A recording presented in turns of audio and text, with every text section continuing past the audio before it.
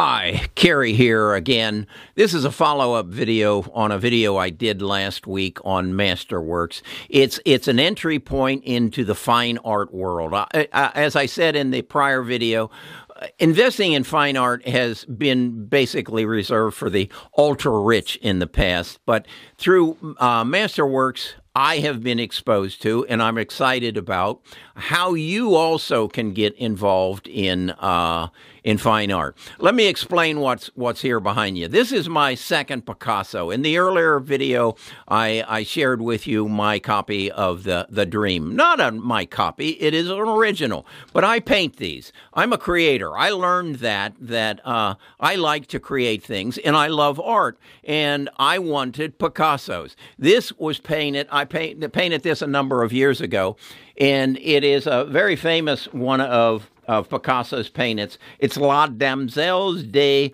Avignon. It's a picture of some prostitutes in a brothel that apparently Pablo frequented. I adapted it and put that little young lady out there holding her hand out and changed one of the figures in here to represent someone I know.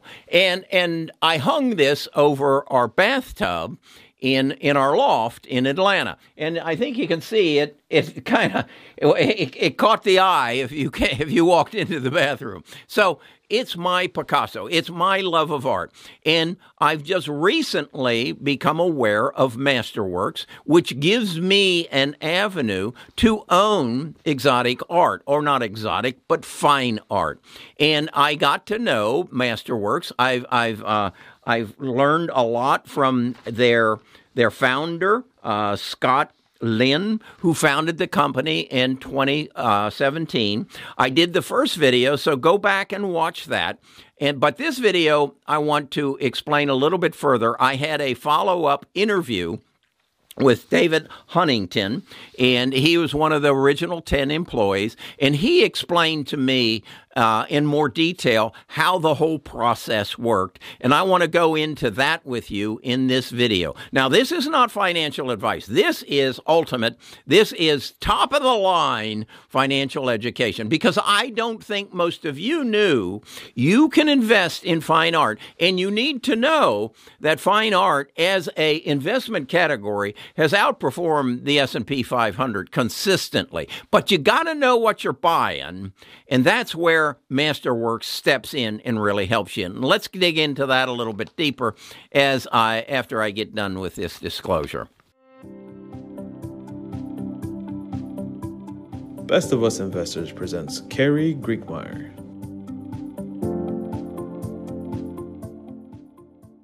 What do I mean when I say they help you? They have a staff of about 120 people. And David tells me it's basically analysts and authorities in art, researchers, and curators. And what they're trying to do is to analyze the investment category of fine art, and is it an appreciation? Is it appreciating or depreciating? Then they dig deeper and deal with the individual artists. And that is to say, is this artist trending up or is it trending down? Scott shared with us an example of Monet. And we look at this on an artist by artist basis. So if you take an artist like Monet, for example, Monet, I think last year sold something like $400 million in art in total.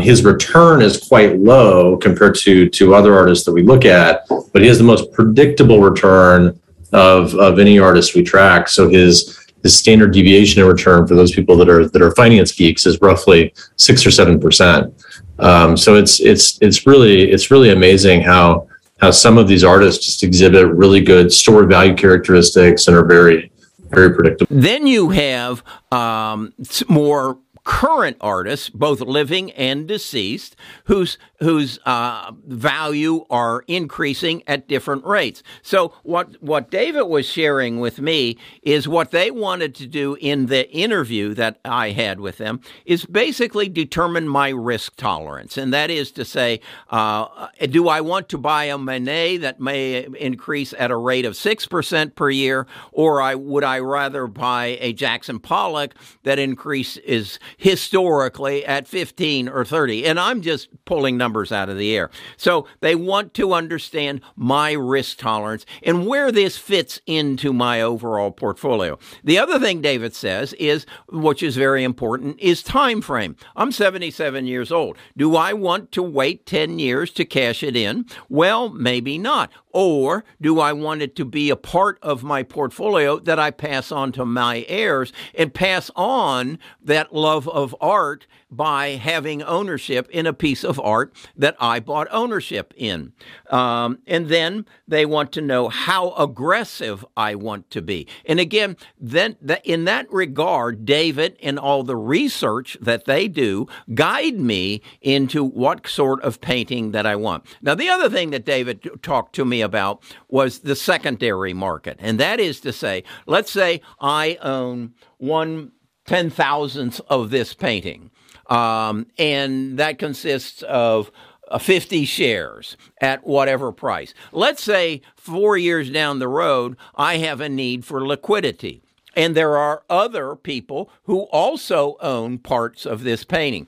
Well, on their website, I can go on and say, I'm willing to sell my shares of La Damsels at such and such a price. Well, you might look at it and say, hey, I already own some, but I'd like more. So that creates the ability to liquidate and to put liquidity into your investment through the secondary market that they basically control or oversee, I should say. Now, how does Masterworks make their money? They take ownership by taking additional shares. So if the painting started out with 100 shares, each year they would take 1.5 additional shares. So now it would be, rather than 100 at the end of the year, it would be 101.5 shares. And that's how they get paid for their insurance, for their management, and for the work that they do for you. Then, when the painting is ultimately sold, they take 20% of the profit. So, in essence, they are a shareholder as you are and have a vested interest in the painting. And each painting is run as a separate entity, a separate company.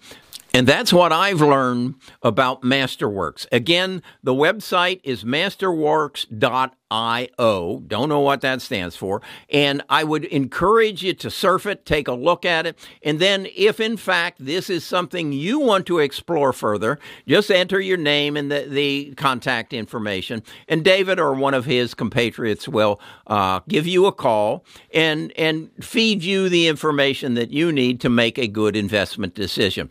And I want to share this with you. I have a number of brokers. I broker with